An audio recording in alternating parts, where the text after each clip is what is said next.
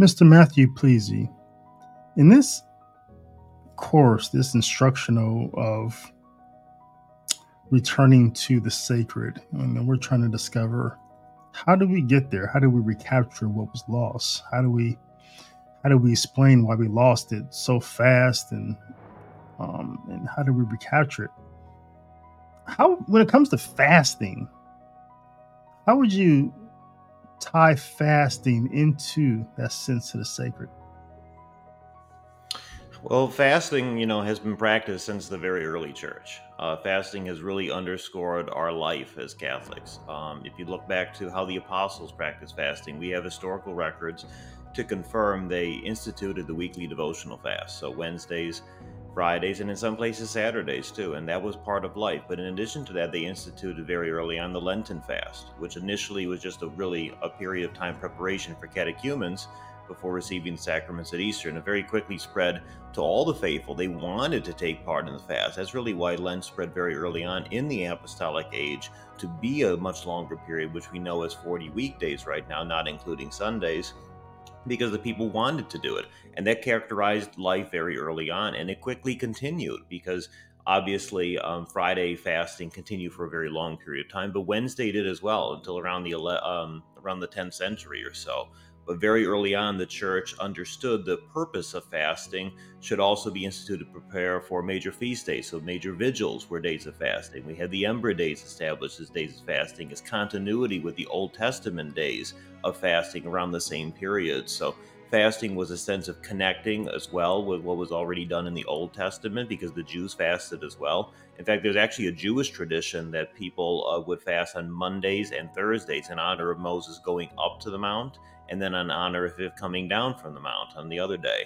So thus we had these 2 days that they practiced. We then characterized that into 2 days as well. And we had these other fasting periods. And the church understood that in order to have an appropriate feast, one must have a fast. You don't just walk into a party and show up. You prepare, you bring things. And thus, to celebrate these sacred days, to celebrate Christmas, to celebrate Easter, even to celebrate the Feast of the Apostles, which used to be holy days of obligation. That went back to around the year 932, I believe. All the apostles' days were holy days of obligation. So you prepare for these various feast days by fasts of different lengths, of different severity, corresponding to the appropriateness of these feast days. So, thus, fasting really underscored a practice that really was foundational in Christianity for millennia. And that's how we had these sacred days, these sacred times of preparation as well. So these sacred times during our liturgical calendar, you're saying that these were just always connected to fasting and abstinence? Yes, so fasting and abstinence really went hand in hand for a long time. So I should say until basically 1741, if a day was a fast day, it was also always a day of complete abstinence. 1741 is the first time in history the notion of it could be a fasting day, but you could have meat possibly on the same day. Beforehand, if it was fasting, it was always abstinence. Now there were other days of abstinence as well. So as the time periods went on in the church's history, Friday, which was always a day of fasting, just became a day of abstinence, and that's what we know it. But for a long time, it was also a day of fasting. The same occurred with Wednesdays as well. It was a day of fasting, and then that one became just a day of abstinence, and it continued as such until about the 10th century. But some places kept it longer. For instance, Ireland kept the fast much longer than others, and basically until the 17th century. So what's the distinction between fasting and abstinence historically? Because today people would hear, during Lent, I would hear, well, I'm going to eat a full meal, just one full meal, and not eat anything else. Has that idea of fasting or abstinence always been the case, or how does this look across time? Well, the practice of the way of how fasting and how absence have been treated has changed significantly over the church's history. And that has really deteriorated our sense of the sacred as well. So that's a great question you asked. In my book, I actually talk a little bit about it. I have a chart there where I kind of walk through how these different elements basically change over time. But basically, early on in the church, fasting was always a vegetarian meal had after sunset on a fasting day. So after the sun was go down, you could have your one meal. And thus, when your meal was over, then you could continue on. And in the very early church, water was not even allowed to be had outside the meal. So you would not be able to drink water during the day. We have testimony from martyrs that they were led to their martyrdom and they would not drink water on the way because it was a fasting day and they wouldn't break the fast, even in these grueling, extraordinary circumstances, really serving as an example for us. But it was always vegetarian meal had in the evening. And about in the 800s, that's when the first notion of, well, you can have this really started with the monks. You could have an evening's, a little reprieve. We call that a collation, what we would know as a second smaller meal. Really just started as basically just have some wine for extra strength that you spend all your days out in the field. So that was kind of a relaxation. And then that quickly spread to the faithful too. Well, they can have some too. And then it took the characteristic early on as well of, well, it can be a little bit of food, maybe a morsel of bread, a small amount. And then that continued for a long time. And the notion of what absence is also changed. So very early on, it was always vegan. So it was not just no meat, no flesh meat of mammals or birds. We're talking about no fish either. We're talking about no dairy products, nothing that comes out of an animal. It wasn't until the year around 601, St. Gregory the Great, that you could have fish on a day of absence. He really opened that up and changed that. So beforehand, there was no exception. But and St. Thomas talks about this in the Summa. By the Middle Ages, we have the situation where the Lenten fast is a little bit different in this characteristic of abstinence than other days because Lent remained a day, a period basically of a vegan fast, whereas the other ones were vegetarian fasts. And it wasn't really until the time of St. Alphonsus that you had the notion of what about this second morning snack that we call a frustulum in the church. So that kind of entered around that time. What could you have at that time? And then that did not become widely used until really the time of Pope Leo the 13th, and then St. Pius X really opening up. So the notion of two small meals not equaling a meal is kind of new, actually, because for a long time, if you could go without those extras, go without them. Just have your one meal in the evening. And then the time of the meal also changed. It was after sunset for a long period, and then it moved up to 3 o'clock. By the Middle Ages, we have it really moving up to about noon, and then it stayed that way for a long time. And then nowadays, there's really no notion of time, but canon law uses specified different times. And even if you look at the Baltimore manual that came out of the Council of Baltimore for Americans around the end of the 1800s, they even legislated how many ounces those collations could be. And moral theologians talked about it as well. If you weighed it, how much, and a collation is 8 ounces, they said, and a frusulum was 2 ounces. So there was a lot of care put into what can you eat, how much of it, when can you eat it, and there was actually periods of time that it could be well, could it be warm fish or could it be cold fish? There was distinctions of that.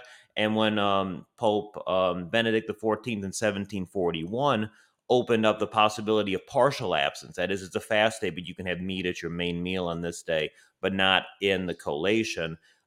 He specifically forbid fish to be consumed at the same meal as meat. It was completely forbidden at the time. So the characteristics of how fasting is practiced has changed a lot.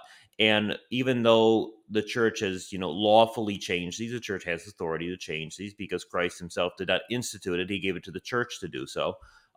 We have lost so much of the care and concern for how do I worthily prepare. We don't want to get too fixated on the rules, but the rules are important if they achieve us the end of growing in sanctity, conquering ourselves. St. Thomas talks about all this fasting and abstinence is geared towards conquering your own inclinations, offering up worthy penance to God for yourself or for others, raising your mind to contemplate heavenly things. So many people in our world today say, "Oh, I don't have time for prayer. I don't have time for mass. I can't do this." Well, just fast more. You have more time in your day. You have more money too. You don't have as much food. You don't have much time to devote to this. So there's so many practical applications too, and that's why I encourage people, don't just learn about it because it's interesting and it's a piece of history that's not taught to us anymore. It has very real implications that if our ancestors did so much for so long to prepare for Sundays and feast days in such a respect, we should do something so too. And remember, we're in a communion of saints, so hopefully they're in heaven right now. They're looking down on us and how shocked they are that our church has virtually no fasting and absence now, when it underscored their whole life. Fasting was as integral to them as Sunday Mass was. And we might still, uphold Sunday Mass and try to get people to go and go ourselves, of course, but the fasting and absence piece has been lost, and we must rekindle that. Because if you really, tallied up these days, which I try to encourage people to do based on what our forefathers did, you're fasting roughly one third of the year, and you're abstaining from meat half the year. So, I mean, these are a lot of days because there's a lot the liturgical calendar is so rich with feast days. There's so many ways we can prepare. So much, exceptions and things can be said about different countries or so, but that's basically the overarching premise. Is fasting is kind of deteriorated since really reaching its peak in the very early church. By the 600s, we have some of those exceptions entering under Gregory the Great. We rarely have the collation 800s. We have times changing in the Middle Ages, characteristics, a lot of days of what days were penance or not changed a lot after the Renaissance, when modern man cared less for God and cared more for himself. So we really had a deterioration of days after that. So we didn't just wake up and 1962 and 1969, and like, well, we had this wonderful fasting life, and not just forget about it. It was continually attacked year by year, decade by decade. And people will be like, well, I mean, fasting's hard when you practice it that way. People are like, well, yeah, that's okay. If I want to, I can be a little bit harder like my parents, but your parents' generation was a lot easier than their parents, et cetera, et cetera. And this is the case in every country. So I speak from an American perspective, but I've studied it recently in Spain and Spanish territories. I've looked at it as well in Britain and her colonies, the Philippines, so many other countries as well. The same process, basically, of we need exceptions. Life's hard. Give us exceptions. There were exceptions for different people. If you were a Native American, you had totally different days than somebody who was a Spaniard, for instance, moving to the New World. So your diocese might have differences too. Like in America, there was a patchwork of different dioceses with different regulations. So not only did modern man say this is too hard, people came up with the argument of let's just have uniformity, complete uniformity. So we'll take the lowest common denominator and we'll simply establish that to be. So you don't have this day as a fast day, I do. We'll just take it away. So neither of us do. So that's kind of how we got there. We lose the sacred when you give into modern man, and then when you give into the notion of there has to be complete uniformity in all discipline. The hardness of it, that grievance, was it at all attached to people who wanted to be overly scrupulous with fasting? Was there like too high of a standard for people, or was it just more of as technology comes about, um, there's a greater appetite for the easy than it is the difficult? I believe it's that one. Because if you look at what our forefathers did, who's working in the fields all days and they're giving into all this fasting and they're doing the robust form of fasting too. Obviously it's vegan at the time, very early on in the church. Many more days are practiced. People are still working out in the heat.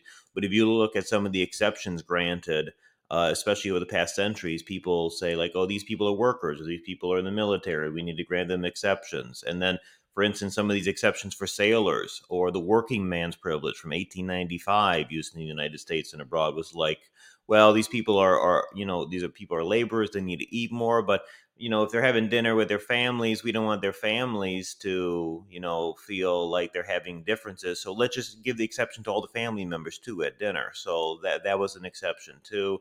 And a lot of these were renewed. People latch on to these dispensations and they're like, oh, I have a dispensation. I want it. Why are you taking it away from me? Keep it. And people wanted it to be permanent. So you really see that. You really see that. And unfortunately, if you look at, technology made things a lot easier in the past several centuries. But this is the time of the least amount of fasting. And if you look at it in health consequences, I try to look at into my book too. There's so many health consequences, positive ones of fasting. So not just the spiritual benefits, not just the mental benefits, but a lot of physical benefits studies have shown of fighting different cancers or improving blood sugar in so many different ways. And I wonder too if part of the collapse of fasting has also led our society to the obesity problem we're in right now, to the increase of cancers, the increase of diabetes, so many different things, because people can't master yourself. And our forefathers were taught very much, if you master yourself, it's like mastering the whole world. If you can't say no to a hamburger on Friday, how can you say no to serious sin? You have no control. So control and discipline is very instrumental here. And that was always the case with fasting too. And we haven't talked about the Eucharistic fast yet, but a whole second section of my book is devoted just to the Eucharistic fast. And that basically was the same, the exact same until 1951. No water, no food from midnight until Holy Communion time. So then you start having, oh, well, now you can have some water. We'll change things up. And then a few years later, well, we'll make it 3 hours, but we really would like you to keep the longer one if you can. But everybody says, well, I'm only going to do what I need to do. I'm only going to do 3 hours. I don't, it's nice of you to say you wish I could do more, but I don't plan to do more. And that's just always what people do. How many people look and say, well, here's what I need to do, here's what I can do, I'm going to just do what I need to do? It's just something that everybody does. And that occurred before Vatican II as well. So that was Pius XII changing that immemorial practice, really practiced in the East and in the West. There were certain exceptions that existed beforehand. Obviously, Viaticum being the main one. So if you're dying, you could still receive Holy Communion if you've eaten or drank something. So there was legitimate exceptions too. So some people might get hung up on it was just so rigid. This was the only way. There was no exception. That was not the case. There were obviously some exceptions for one reason or the other for truly legitimate needs. But a return to tradition involves not just understanding what days we used to fast and how the characteristic of those days were from fasting and abstinence and how we can incorporate that. It also involves how can I better observe the Eucharistic fast that my forefathers did, because part of the desecration of the Eucharist we see now, part of the irreverence is really due to people's lack of preparation and lack of thanksgiving afterwards. St. Pius X listed all these characteristics of if you do want to receive Holy Communion more often, even daily, when he opened it up. These are the dispensations you should have. And again, it should, so nobody really looks at it. Well, what do I need to do? Okay, I can't be in mortal sin. I need to fast for what they say 1 hour now. That's it. They don't look at all the others. So you need to do that. And so many theologians taught as well you should be praying and maybe even fasting for a little while after Holy Communion too, as Thanksgiving. So there's so many elements of fasting that can incorporate us to prepare for and to rediscover that sacred when you really empty out your body so that way you can receive enlightenment, you can receive the Holy Ghost coming upon you, obviously. And when you're not as concerned with food and digestion and everything, the mind is more clear. So the history of this is important because we can put it in practice in our daily life. It's not just a history lesson, I tell people, even though I find the history quite fascinating, but quite sad too, because so much is just people saying, forget about it. It's okay. I'll take an exception over and over and over and over. You really understand the problems we come in were really because lack of devotion to people consistently over the centuries. In the very early church, there were people who they would be working in the fields, but they would memorize the Psalms so that way they could, as the bells go off, join their prayers with the monks who were chanting the divine office. And they would memorize the Psalms so they could say them as they still worked. And that practice ended very early on, too, because, life got hard, too. So not just fasting, but prayer went out the window, almsgiving really went out the window. And that's why we have these heroic saints from the Middle Ages. You got St. Dominic and St. Francis being so revolutionary at the time, just trying to rekindle this devotion, which was practiced beforehand. I mean, St. Francis was the pioneer and champion behind St. Martin's Lent, the period of fasting from right after Assumption Day to St. Michael's Day. So, and that was just a devotional fast. That was never obligatory. So I don't even have that in my list of a third of the year and half of the year. That's not even on there. So that's an extra one. So there's so much more people can voluntarily do. So much more that our saints can show us, for example. One thing I want to touch on that you mentioned was the spiritual aspect of it as well. You say in your book, The Definitive Guide to Fasting, you talk about Saint Basil, saying Saint Basil the Great also affirmed the importance of fasting for protection against demonic forces. Quoting, the fast is the weapon of protection against demons. Our guardian angels more readily stay with those who have cleansed our souls through fasting. Talk a little bit about that. Yeah, that's something I've even heard priests be quite surprised by because it's never been quoted to them before, but that is really what Saint Basil said. He said that really the fast is our weapon and protection against demons, because our angels are closer to us really in proportion to our fasting. And if you look at it, it's also because what our Lord himself did. He said, remember, that some demons are driven out only by prayer and fasting. So he's connecting fasting to the driving out of demons. He gave the apostles that example when they had power to cast out devils, but they couldn't do so some of the time. And they asked why. And he says, some demons are driven out only by prayer and fasting. And obviously, our blessed Lord, who is sinless, who is perfect, who is God himself, he fasted. He didn't have to fast in order to open up his mind to receive heavenly things. He's God. He didn't have to fast in reparation for sin. He has none. He didn't have to fast in order to conquer any sort of vices. He has none. But he did it for our example. So he really gave the apostles and his successors and us the example. So if he, the master, who has no need for penance, does it, who are we to say that we won't? And it is believed piously that when it says that he fasted 40 days, he ate literally nothing because he was God. So he was able to sustain himself on nothing. But so many saints and hermits and desert fathers would strive to go by as little as possible in some of these fasting periods. So I wouldn't encourage people to jump right in.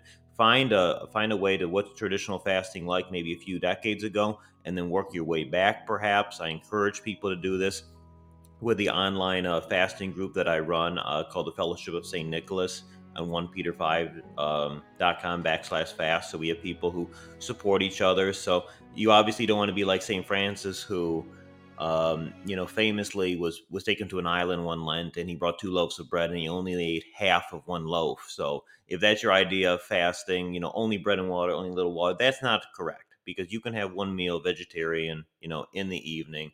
That's a great way to get into fasting. You don't want to go too hard, because that's like, sitting on your couch your whole life. You can get up and you're like, I'm going to go run a marathon now. Well, no, you're not. You're never going to finish. You're going to injure yourself on the way. You're going to give up. You're going to say, this is horrible. You're going to get up and you're going to prepare for harder and harder fasting, using our Lord's example. And prayer obviously needs to be foundational too. But the Lord himself said demons are driven out by prayer and fasting. So we have to have both prayer and fasting, and almsgiving as well. So if you're fasting a lot, you're not praying more, you're doing it wrong. It is not a diet. You might have health benefits, and you probably will. Most people do, who obviously do more robust fasting. They're going to lose weight, for instance, and a lot of people in society now need to. But that does not mean that is the purpose for which we do it. We do it in order to master ourselves, to give honor to God, to raise our mind.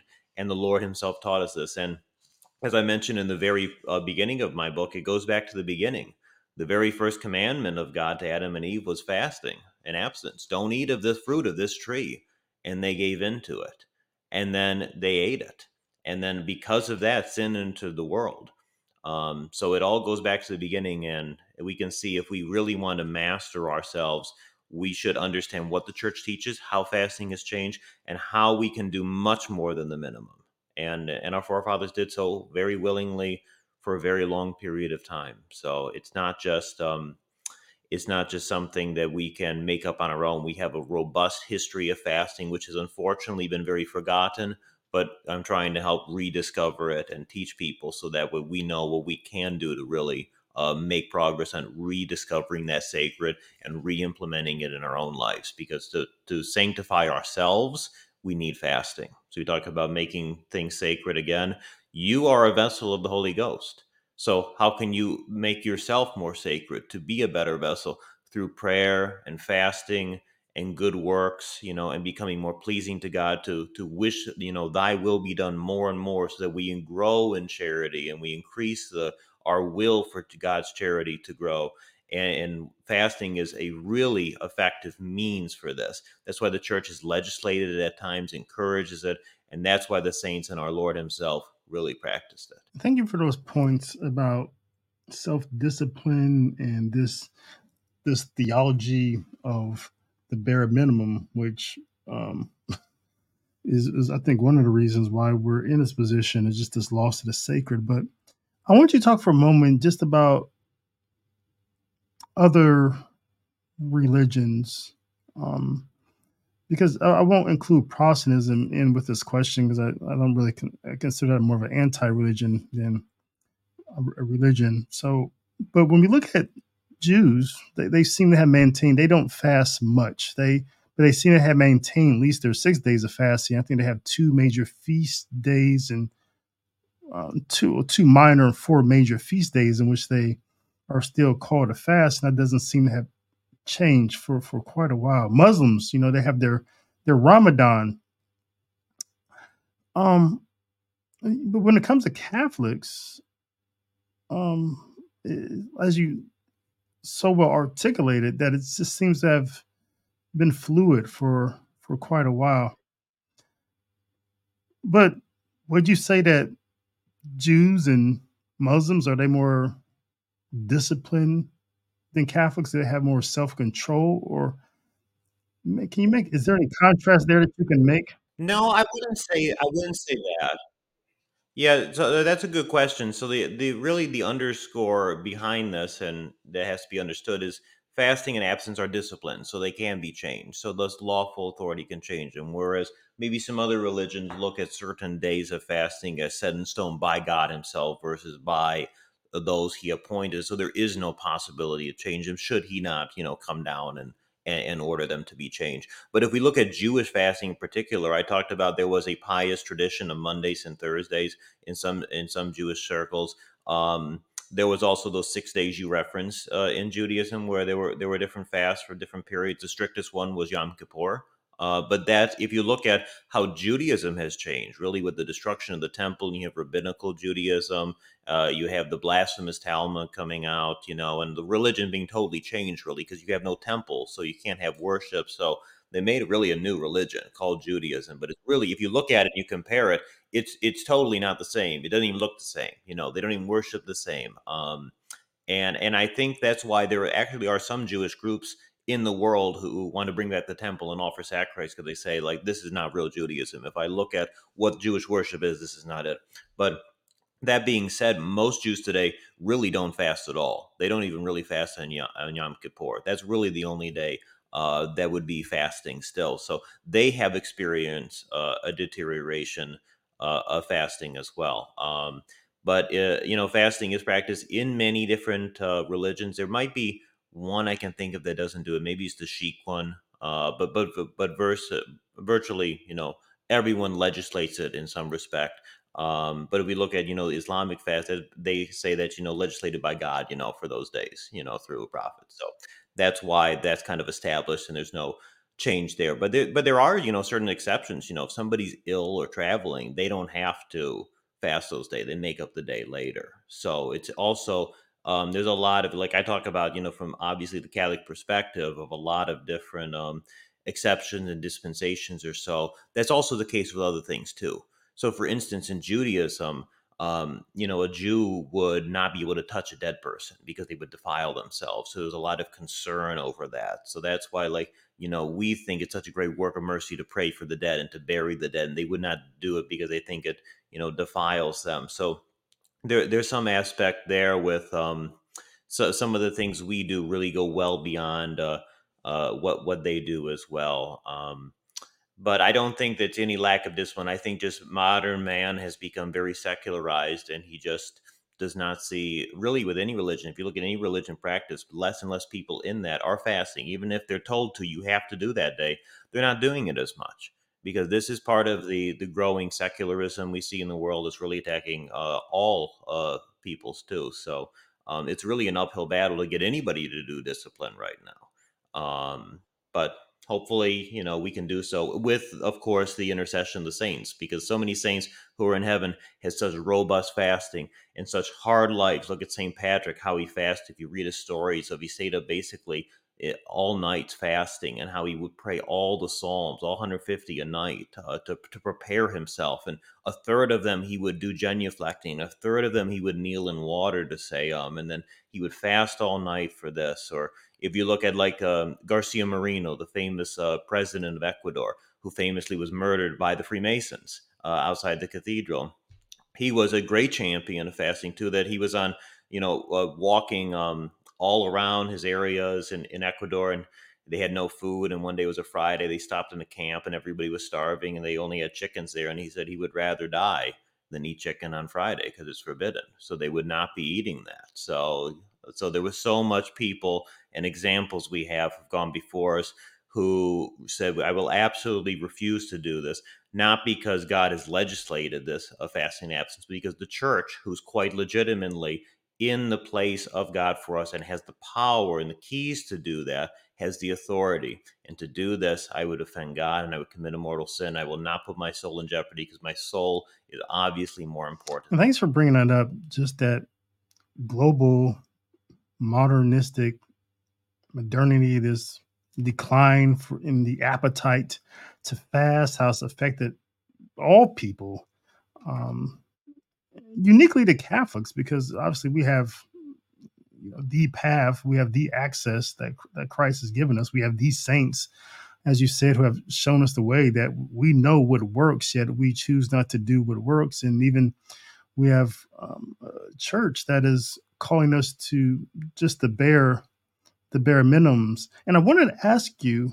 so with all this together, like what have we lost along? What would you say we've lost along the way with this declining appetite, with this call to the bare minimum? What has clearly we lost a deeper sense of the sacred, but what else has been lost along the way? Would you say? Well, there's a lot, the sense of I need to make restitution for my sins and those of others, because fasting was instrumental for that. If you look at old prayer cards who mention indulgences, 300 days, 500 days, those would essentially be the equivalent of 500 days of fasting. So 300 days of fasting, a year of fasting. So all of that was really meant to tie it into fasting. So we've lost the sense of restitution. We've lost the sense of mastering yourself. So, I mean, I think the proliferation of sin in the world is also because people can't say no. And then you look at, all these people from a secular perspective, they just can't lose weight. They just give into all these fad diets and, oh, I'll lose weight if I'll eat this one thing here cooked in a weird way and order this special product. And you just say no. If you want to lose weight, you don't eat. But people can't say no. So, and then the same thing with sin, like, oh, this is a sin. No, I can't. I just, I'm going to give in. I mean, I'm committing, and then people commit adultery here. They give into contraception here. They give into all these sins because they can't say no. So we've lost that as well. We've lost the preparation for the feast days. We've lost the harmony that comes into liturgical year, the rhythm and rhyme of fasting days and feasting days, and we understand heaven too has different holy days as well. So we look forward to that one day. So if we really want to celebrate here with communion of saints, our own liturgical calendar and the various feast days, there has to be fasting days because without fasting, you can't have a proper feast.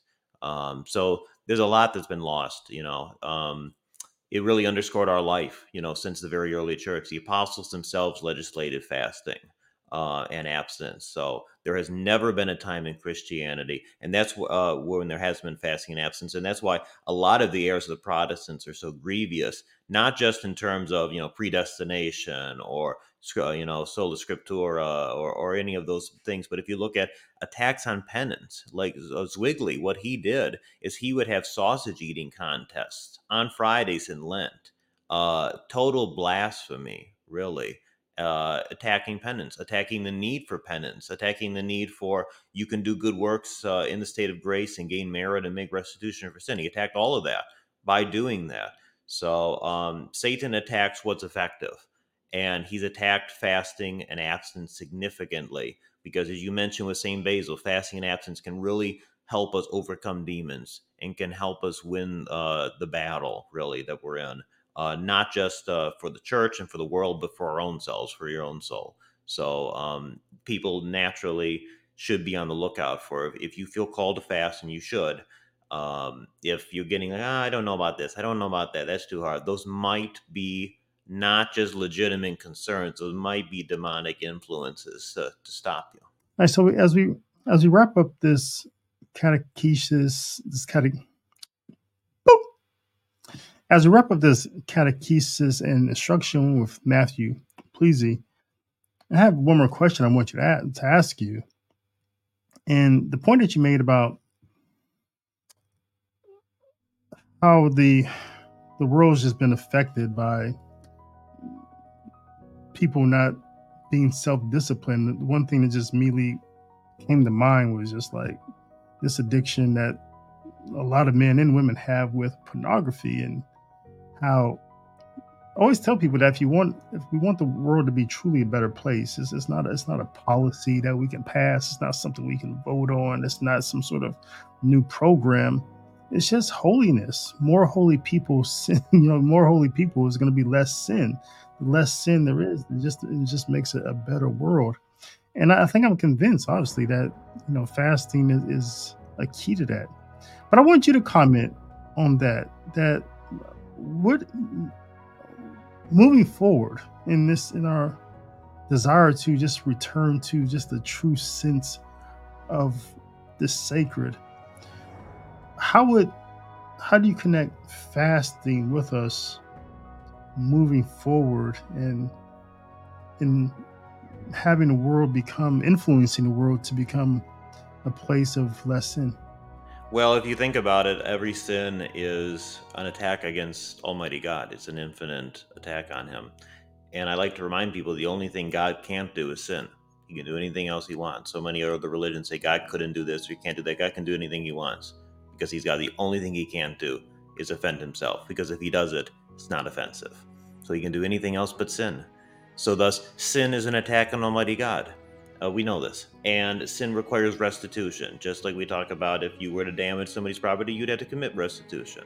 But not just you. Society has to commit this restitution as well. So my sins and your sins and the sins of everybody listening and the sins of the entire world are basically in a scale. And restitution must be made for God who created the world, who is offended by these. Our fasting, our prayers can make up some of that restitution. So think about the debt right now that's owed to God by the world. We talk about national debt. We talk about all these things in economics. We talked about the burden of sin, which is currently weighing down on the world. We have to have restitution there. So making ourselves holy, to not sin more going forward, and to make restitution for this sin. And thus we can continue to grow in holiness and really permeate that grace and holiness in others.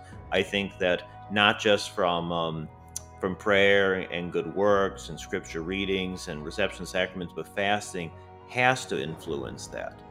Some of the saints said they'd be